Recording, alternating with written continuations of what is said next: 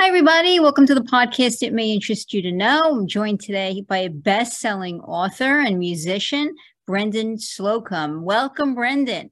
Thank you so much. It's a pleasure to be here. Well, thank you for being here. I mean, I want to get into your two novels. I've read them both, and I love them both. I'm really excited to get to talk to you. But I want to talk a little bit about your background first, because I think you come at writing from the very unique perspective of having this really successful career, illustrious career going in something else, right? In music. I mean, playing for symphonies. Matter of fact, I believe you're a consultant for the Kennedy Center. Mhm. So you've really risen to the top in that field, and suddenly you're having this monstrously successful second career to run parallel to it. So talk to me about the beginnings of music for you in your life. Again, thank you for having me. It is a pleasure to speak with you today, Tony. I started my musical journey when I was 9 years old through a public school music program. I started playing violin, and I only did it because we got out of class twice a week. And that was oh yeah, absolutely, I'm in 100%. Let's do it. But my teacher saw that I was pretty good and I was enjoying it. I loved it. It was fun. And she began to push me and I excelled and, through junior high and high school, and it took me to college. It gave me opportunities that I would never have had otherwise. So I am a staunch advocate for public school music programs because I am living proof that they do work. Sure. And you play my favorite instrument, the violin. Oh, I try to play it. So there comes a point in time, I guess, where you must realize, I've made a success of this. When is that moment for you? I mean, because I get that you're doing it through your youth, and it could be sort of becomes your passion, Mhm. right? But there has to become a point in time when you're like, yeah, I got this. I did it. I think for me, that was really when auditioning for symphonies and playing solos and everything, when people would come up to me and say, "You were great." And I'm like, "What do you mean?" I just played and it was fun. And, even in the classroom when I'm teaching my students, really that moment sparked for me when the day before, they couldn't play something or the week before, and then they just get it. They put the work in and they get it. It's the best feeling in the world. And I'm like, wow, I feel like I've arrived. Yeah, that is nice, right? I mean, I guess it is. I didn't really give that any thought before you said it, but I guess there's the magic to the moment when you realize you do it well, but then to give that gift to somebody else probably is just as equally fulfilling. It really is. And I'm glad you used the word gift because I truly believe that it is a gift, not only to be able to play and to perform, but to be able to appreciate it. And, a lot of my students, my former students, they are not professional musicians, but they hear pieces that we've played when they were in high school. And they say to their kids, "Oh, I played that when I was in high school." And the kids don't believe them. They're like, "There's no way you could play that." "No, I'm telling you, this is what we did in high school. And I know this, and I know this composer, and this is going to and that's a good feeling as well. And it truly is a gift. Now, tell me about your work with the Kennedy Center. Of course, very prestigious. Yeah, it was. I actually had a friend who worked there who he needed someone who knew music, who was in education. And he said, "Brendan, I was like, all right, sure. What project do you need me to work on?" And he gave me, I can't really say what the project was or is, if it's still going, I can't say, but he said, "I need you to take this material home, analyze it, tell me if this is going to work for a certain group of people, tell me why." And I was like, "Yeah, okay." So I used my experience in the classroom and with my musical experience. And again, I can't say what the project was, but it was not very good. So I said I would not recommend this at all. This is not going to work for what you have in mind. Let's try something else. So it was a wonderful opportunity to use my experience in music and in education to be able to help other people through the generosity of the Kennedy Center. It's a wonderful privilege. Yeah, agreed. So there comes a point in time, I guess, when you think I can do something else. I can throw one more ball in the air. Yeah, because I got Sure, I plenty got of this. time, total tons of time to do that stuff. Yeah. Right. Now, did you get an idea? I guess I'm really fascinated by the creative process, right? So, did the idea like bounce around in your brain for a little bit to tell this story, like you have this story in your head, or did you actively sit down and say, I want to write a novel? Well, it was a little bit of both. For the Violin Conspiracy, well, backing up a bit, I have written things before, short stories, and I'm a songwriter for the band that I'm in. And even in high school, I would write, and I had the privilege of having the same English teacher for both 11th and 12th grade. So she definitely nurtured. And I would write in college, and I can say this now because the statute of limitations is up, but my friends would ask me to write, some of their papers and everything. And I reluctantly wrote some of them, and they all would get fantastic grades on them. And I'm like, all right, okay, I may have something here. But it was really because of COVID-19.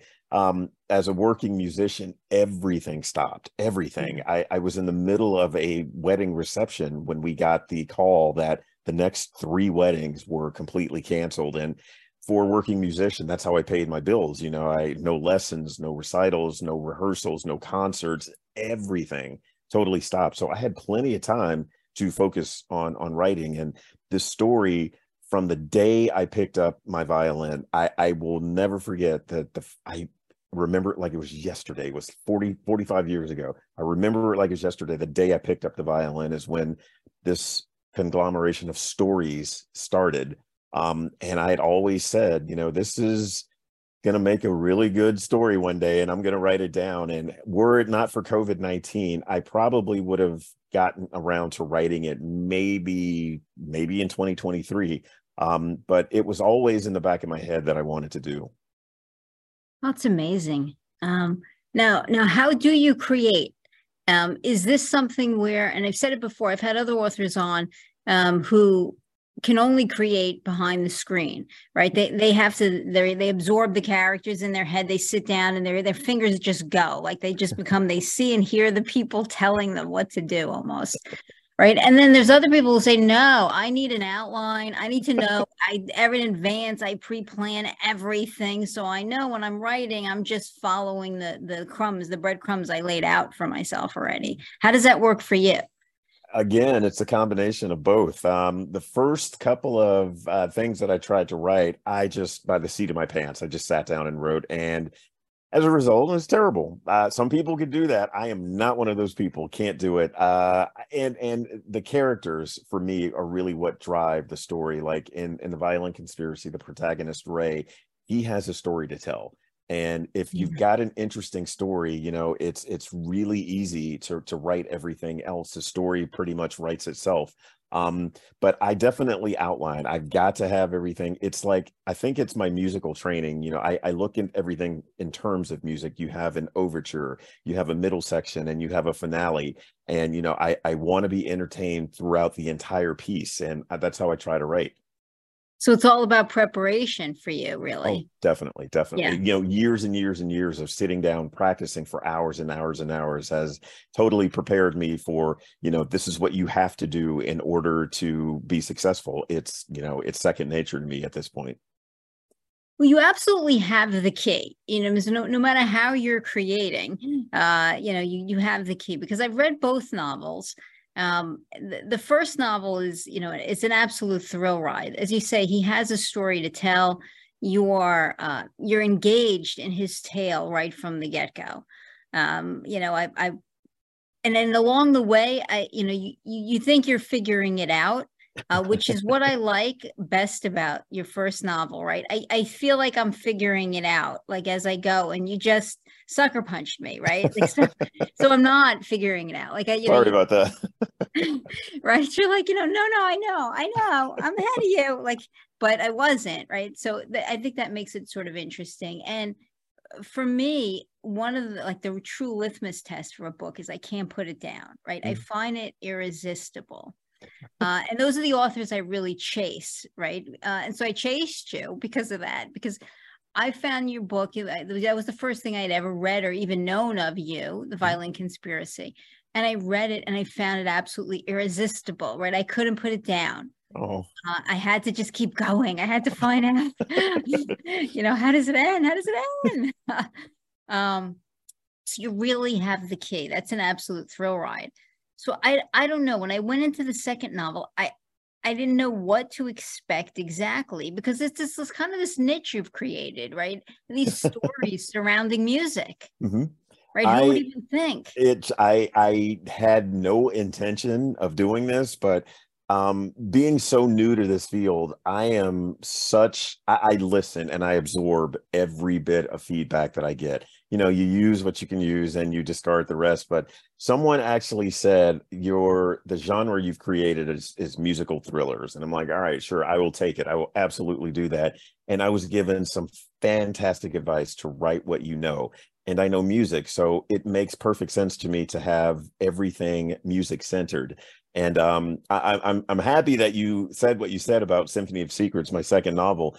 I didn't know what to expect either. And when I wrote it, I totally felt like a failure because, I heard from seasoned authors, they all said the same thing. That second book is the hardest one to write. And it's what it is. It's a second book. So I really thought that I had failed. The expectations from The Violin Conspiracy, I just didn't know. So I put it away, and 6 months later, right before it was time to turn it in for edits, I read it again and I loved it. I absolutely loved it. Believe it or not, I like it slightly more than The Violin Conspiracy. It's a totally different story.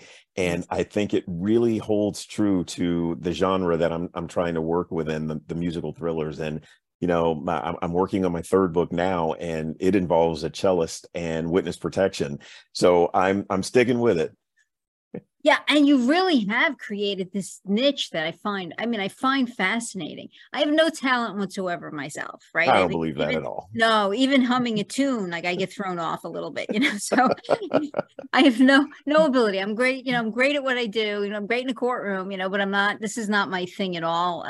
I like to write though too. I like to create, but music isn't my thing. But I'm in awe of people who can create it, right? Because everyone remembers truly moments in their life frozen to music, right? You can play a few bars of anything and remember, I remember the pain, I remember the joy, I remember the relief, right? That swept over me. And that anything that could connect you so tightly to moments in time. I mean, it's a beautiful thing to give back to the world. Mm-hmm. So I'm in awe of people who can create music. And I think like you've taken people with that ability, right? With that ability to create and to do this, and you've matched them with these really interesting stories. I mean, you don't lose anything in these stories. These are some of the best I've read. Oh, wow. I'm glad I'm sitting down for that one. Wow. Right. Well, for that, you're writing mystery thrillers. And the second one, what I liked about it is you sort of weaved a little history in there on us. Mm-hmm. Mm-hmm. Right. More than the first one. So, because the first one certainly brings us to his life. You know what I mean? Your protagonist's life or his family's life. I mean, certainly there's that in the first one, but in the second one, it's more of you're taking us through, I felt like a period of time, mm-hmm. because you have to understand what the world was like to understand how this is happening in your second novel. Absolutely. Yeah. And that was a lot of fun to do. I love history, and I think history is so important. Especially nowadays, we've got to understand what was going on then so that we don't repeat it. And I'm a firm believer in acknowledgement. If you acknowledge what happened, what's going on, that's the best way to begin to heal. Yeah, I agree. And I think that's, that's what I didn't know what to expect going into the second novel. And you kind of seamlessly weave this historical, like taking us to a prior time to try to help us understand how it's even possible that he could be, investigating, like, well, how could this have even happened? Hmm. Right? At first blush, you think, well, no, right? Right. But if you understand the time period of the world and what was going on around, suddenly it seems like that could be possible. Hmm. Absolutely. Yeah. Right. And I think you took us through the story in that way, like through helping us understand a different time. I just still thought you weave them together seamlessly. I like that a lot. I'm a little bit of a history buff too. So Awesome. I have to admit, when you took history and music and thriller, and you put it together. And I also like that you're not gory for anybody listening. I mean, he's not like a gory writer, right? Because I don't get behind that either. I've tried to read thrillers that are a little too much for me, and maybe I'm too old, I don't know, but You but know, once you're not the first person that said that. People, when they've read my stuff, they're like, and no, well, I'm not getting, well, and there's no blood and guts, and yeah. like, okay, yeah, all right. Is that a prerequisite for, having a good thriller or a good mystery? And a lot of mysteries that I've read, there's always someone getting mutilated someplace, and it's like, I think we can do it without the bloodshed. And it's one of the things I really do love about what you're doing, because I'm not really down for gore. I Mhm. can't watch a scary movie. And if I come across it in a book, even if I'm interested enough to try to get to the end, I honestly find myself flipping through really fast, like not to have to read it. Mhm. And I prefer using my mind. That old Agatha Christie, Sherlock Holmes, more sort of um, trying to use my mind to figure it out. I So, prefer a clever read. yeah, those are my Uh, role models. I love both of those. I love the Sherlock Holmes stories, and Agatha Christie is one of my absolute favorite writers. oh, my favorite, probably my favorite writer of all time. So I'm with you there. I think I've read all of her mysteries. Hmm.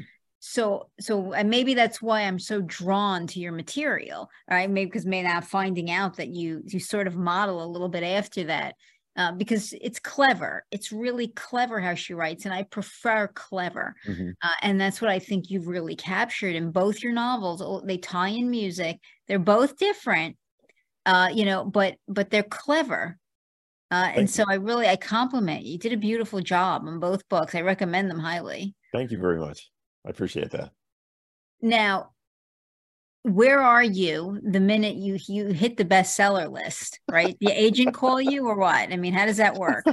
Um, I used to ask early on, how's the book doing? How are we? Are we where we should be? And my agent just straight up told me, he was like, don't ask. If they don't say, if your publishers don't say anything to you, you're doing great. Okay, fine. I didn't ask. And a year after the Violin Conspiracy came out, my agent gave me the numbers, and I couldn't believe it. I'm like, wow, that number is much higher than I ever would have thought, and I'm in awe. I truly am in awe that people have enjoyed reading this book, and it's just, I mean, the smile on my face should tell the entire story. I'm very, very grateful.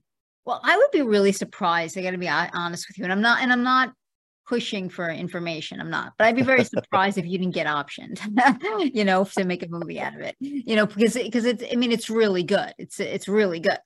So out of both, I mean, they're very good stories, and I think you'll just draw an enormous audience from people who like all different things. I mean, you know, you don't have to just like one thing. There's multiple things that can draw you to your stories. You're a very good storyteller. Thank you. So there isn't a moment when you realize you're on the bestseller list. There isn't a moment like you get a phone call and you're like Tom Cruise sliding across the floor in your underwear dancing or anything like that. It's every single day, every single day. If I get a message on Instagram or on Facebook or an email where someone says, I love the story, that to me, that's it. That's what really, gives me the energy, and I smile, and I'm so happy that someone likes it. Bestseller or not, it doesn't even make a difference to me. Just the fact that people are enjoying the story, that's really what, I'm getting a ton of kicks off of that. That makes me happy. It's not even about making a list or winning a competition or anything. I don't even care. I'm just happy that people enjoy the story. Sure, to be reaching so many people with it. Mhm. Tell me about your students. Are you still teaching? I am. I'm actually I'm teaching 3 lessons this afternoon, and it's really challenging. I just had to give up 2 students because I'm away so much with the traveling and the book promotion and the writing and interviews and everything. So consistency is really, really tough to come by. Mhm. But the ones who are really sticking with me, I haven't seen these students for about a month and a half. So they're either going to be extremely prepared today for their lessons, or we're going to have to go back to the drawing board. But I think they're going to be ready today. Do you feel like equally as fulfilled when you're sitting down writing a book as you do when you nail a piece with your violin? Ooh, that's a great question. I'm going to take, okay, I will say this. I am a musician first. I am a violinist first, a teacher, before a writer. I'm a teacher and a musician who happen to write a couple of books that people like. That's how I look at it. My That's first interesting. love is playing, and I wouldn't be in this interview right now were it not for my instrument. So that's always going to be my first love. Wow, that's interesting. Um, do you remember the first time you wrote your own piece of music? Oh, like it was yesterday. And it was actually a song that I'd written for the band, and I was terrified. I was thrilled. I was excited. It was a scary thing because I learned to be vulnerable. I'm putting myself out Mm. there. These are my words. This is my music, my rhythms, and I did it initially for myself, but I'm hoping that other people will actually get enjoyment from it. And if they do, awesome. And if they don't, I got to do something different. I have to make it better. And so it was thrilling. And people liked it. I am happy to say people actually like that. They still talk about that song. What about that song? I'm really happy about some of the stuff that I've written. I remember that first song like it was yesterday. What kind of music do you perform? I am on violin. I'm strictly classical. I will delve into bluegrass every now and then. I love bluegrass music. One, because it's extremely challenging to play. Classical stuff, that's what I was trained in, and I love the classical repertoire. And for everything else, I play keyboards, and I'm the singer and songwriter in my alternative rock band. Wow. So I didn't even realize you do a lot. You have a lot of, you're juggling there a lot. A lot. I'm dropping a lot of things, but I'm trying. I mean, violin, I assume based upon how you expressed yourself earlier, is your favorite, but am I wrong? No, not at all. I love it. That's my baby. That's what got me to where I am. And if I didn't love it, I would not do it. I learned early on that if you're going to do something, do it to the absolute best of your ability. Don't halfway do something. It's a waste of time. And I love it so much. I'm willing to put in the work. I put in the hard work. I put in the hours of practice. I put in the research time. And it's definitely worth it. I love it. I'm here right now because of it. You're now, I have to know this. It's an odd Uh-oh. question, but I have to know. Do you have a story behind your first violin? Well, I have had several instruments over the years. My very first violin, and I'm not going to recommend this. People are going to hear this. Any violinists are going to hear this, and they're going to be like, "Wow, Brendan, what were you thinking?" My dad actually got my first violin. I think it was a Nilling violin, in a hard black plastic case, and it was in October in North Carolina, so it was pretty cold. And the night before the first class, he showed it to me, and it was in the trunk of his car. And anyone who plays an instrument knows that the trunk of the car is not the place for a wooden instrument. I just didn't know, and just holding it and seeing it and smelling it, and it was just had that new instrument smell, and it was just you smelled like varnish, and it was beautiful. It was a beautiful instrument, and over the years, I've gotten better instruments. In my senior year of high school, I had a professional level violin. It was a 1953 Eugene Lehman violin. And I was going to, it was the first one that I owned outright. It was a professional instrument, and it sounded great. And I sounded great on it. And it was going to take me to college and take me on my professional career. That was the way to go. And it was stolen right before I graduated from high school. And I was devastated. So in the Violin Conspiracy, the theft is based on that violin. And if anyone's playing on a 1953 Eugene Lehman violin, I won't say anything. You could happily return it to me, and we'll call it even. I won't say anything, I promise. So you really were able to capture the emotions of that so Yeah. well because you had experienced it. Definitely real. And, I don't really think that I encapsulated how much of a struggle that was, just to walk into that room every day and know that my instrument wasn't there. I never wish that feeling on anyone. But yeah, it was everything that you read in the story. It was real, 100% real. Had you restored that violin? Had you done, because you really capture with a lot of detail in the Violin Conspiracy the process of getting a violin that needed restoration. And I think taking it through to that point that you made it, you ultimately make it what it becomes and what it is for you your protagonist in the story. Was there a time that you did do that in real life, that you took a violin that was in bad condition and restored it? I did not. Nothing that was in as bad a shape as Ray's violin. I've had older instruments, they needed some work, of course, but nothing to that extent. There are general repairs that need to be made, but nothing to that extent. I don't know that I would have the time or energy to restore something, but I could be missing out. Who knows? I'm happy with the instruments that I have. Someone else restored them for me, and I'm very happy about that.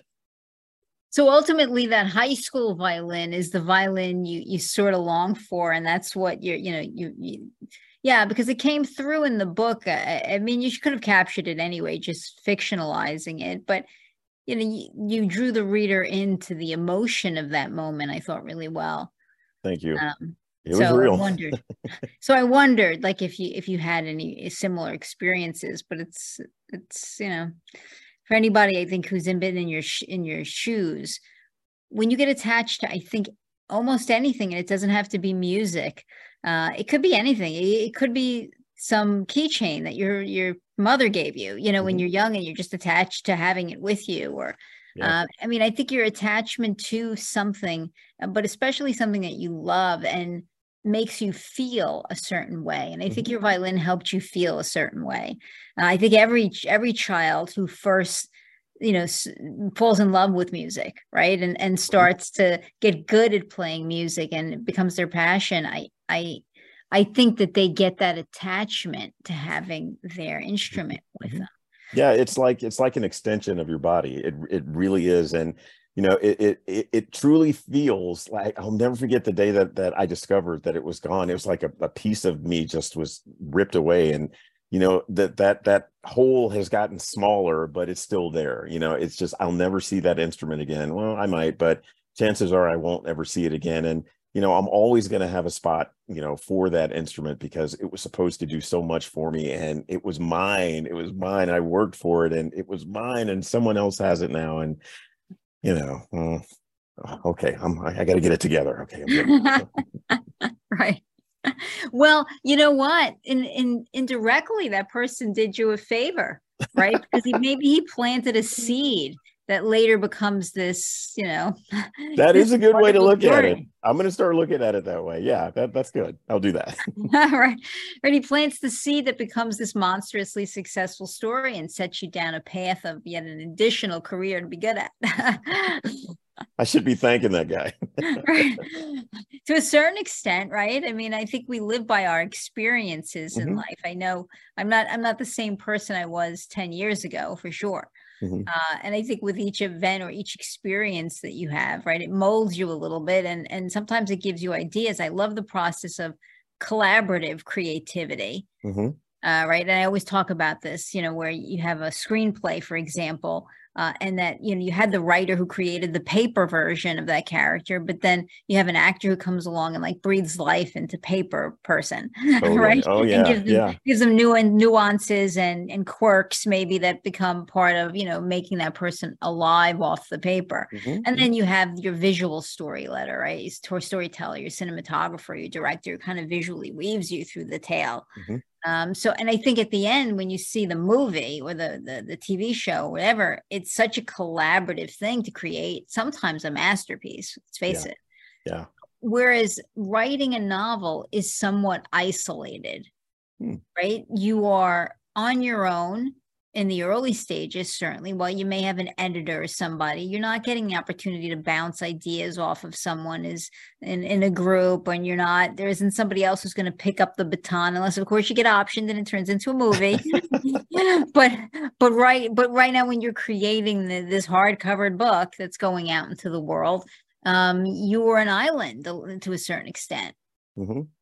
And you know that's not as easy, I think, to create like that, to create in a place where you're doing it on you. Of course there's nobody to criticize you and change what you think, so maybe that has its own merit. I agree with that. You know, with the one of the interesting things about the writing process for me is I actually found that I was looking for critique and criticism. As a musician, you know, I'm in a lesson and my teacher will tell me, Brendan, you need to do this differently. You need more of this, less of this.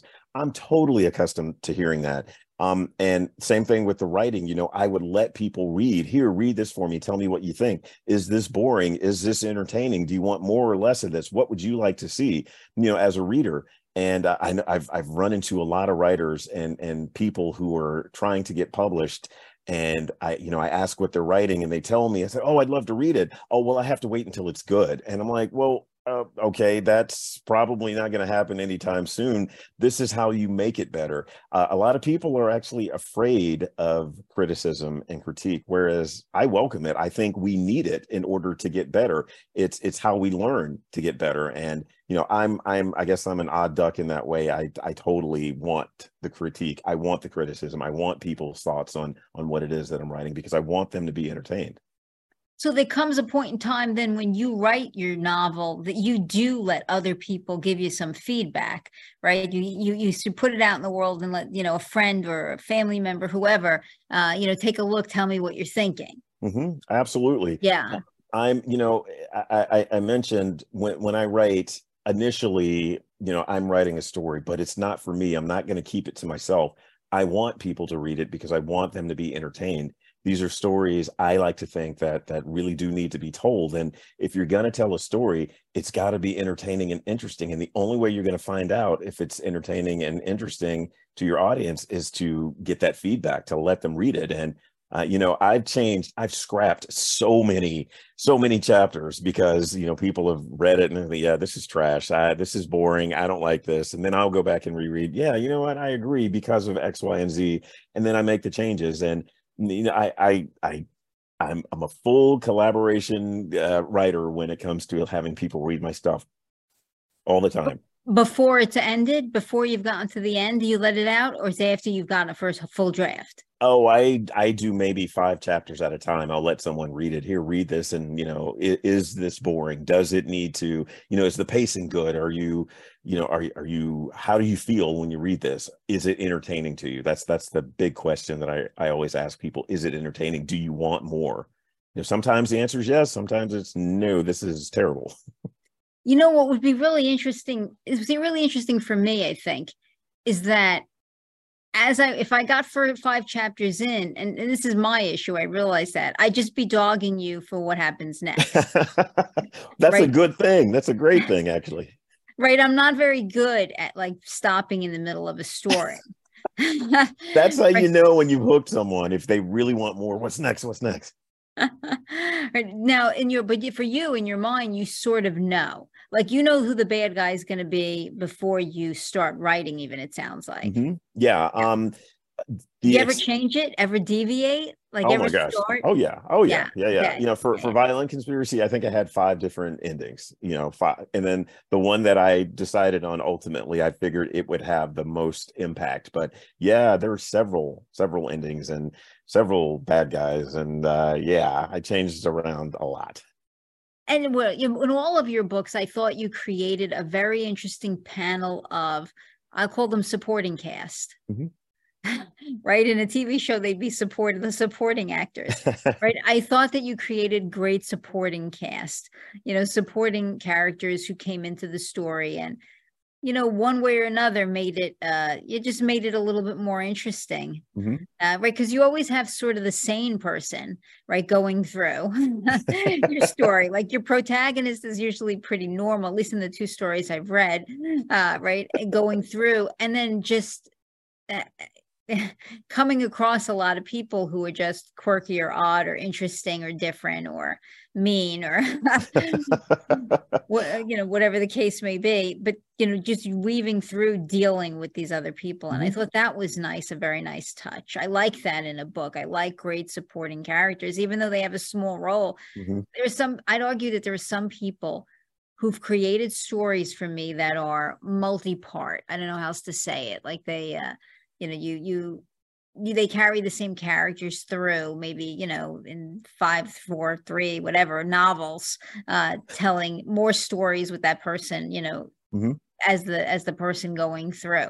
And I look forward to, even if someone's going to pop in for one chapter and you're like, oh, Jamie's back. Like, I look forward to that. So I really do kind of like that as part of the process for me, as part of what makes me enjoy a book. And I thought you did a really nice job with that. Thank you. I'm a firm believer, and I learned this from a drama teacher when I was teaching high school, the drama instructor. I learned from her that there is no such thing as a small character. Every single person has a role. In play production she would do there, everybody had a name. There was every single actor had a name, and they were all important. So I really took from that. I'm like, okay, what's the point of putting a character in a book if they're not going to have some impact? And so I try to get, even if it's a small impact, they will have some sort of impact to the story. Yeah, move the ball forward. I agree. Absolutely. Your characters did. Everybody sort of moved the ball forward in one way or another. So tell me about your students. Do they know? I mean, do most of them familiar? Like now, they like you like a big shot now, and they're all. It's the funniest thing. The younger kids, the first thing that are you famous now? I'm like, no, I'm still that same guy.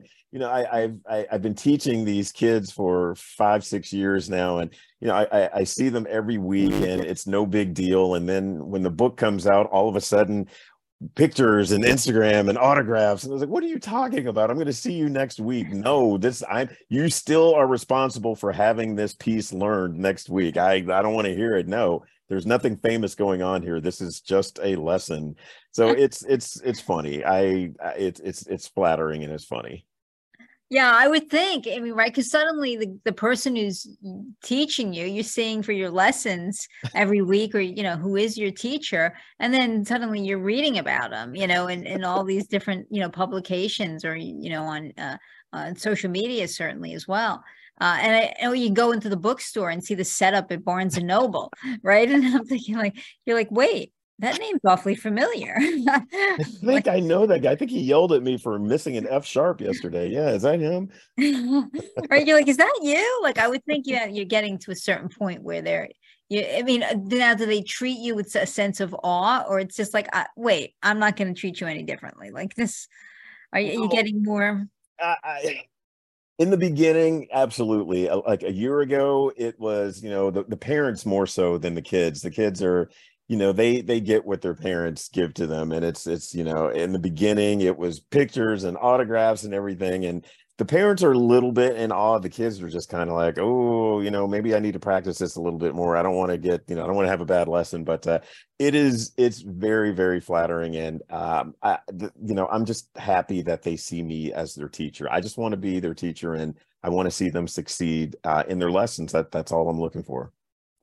I think it's such a privilege to meet you, honestly, because I feel like there ought to be more people in the world, because you're like just like you. I mean, you're a great role model, Oh, right? Put yourself out there to say, look, I started off with a small passion for music, and I fed that passion and I stuck with something, and sticking with something and not giving up through, let's face it, everybody gets kicked around, right? oh I'm yeah. sure we didn't get into it, but I'm sure your journey wasn't all, bells and banjos and flowers, covering your path, right? There are days that I'm sure you just felt like, why am I doing this? I want to run away screaming where nobody knows me, right? Everybody has days like that.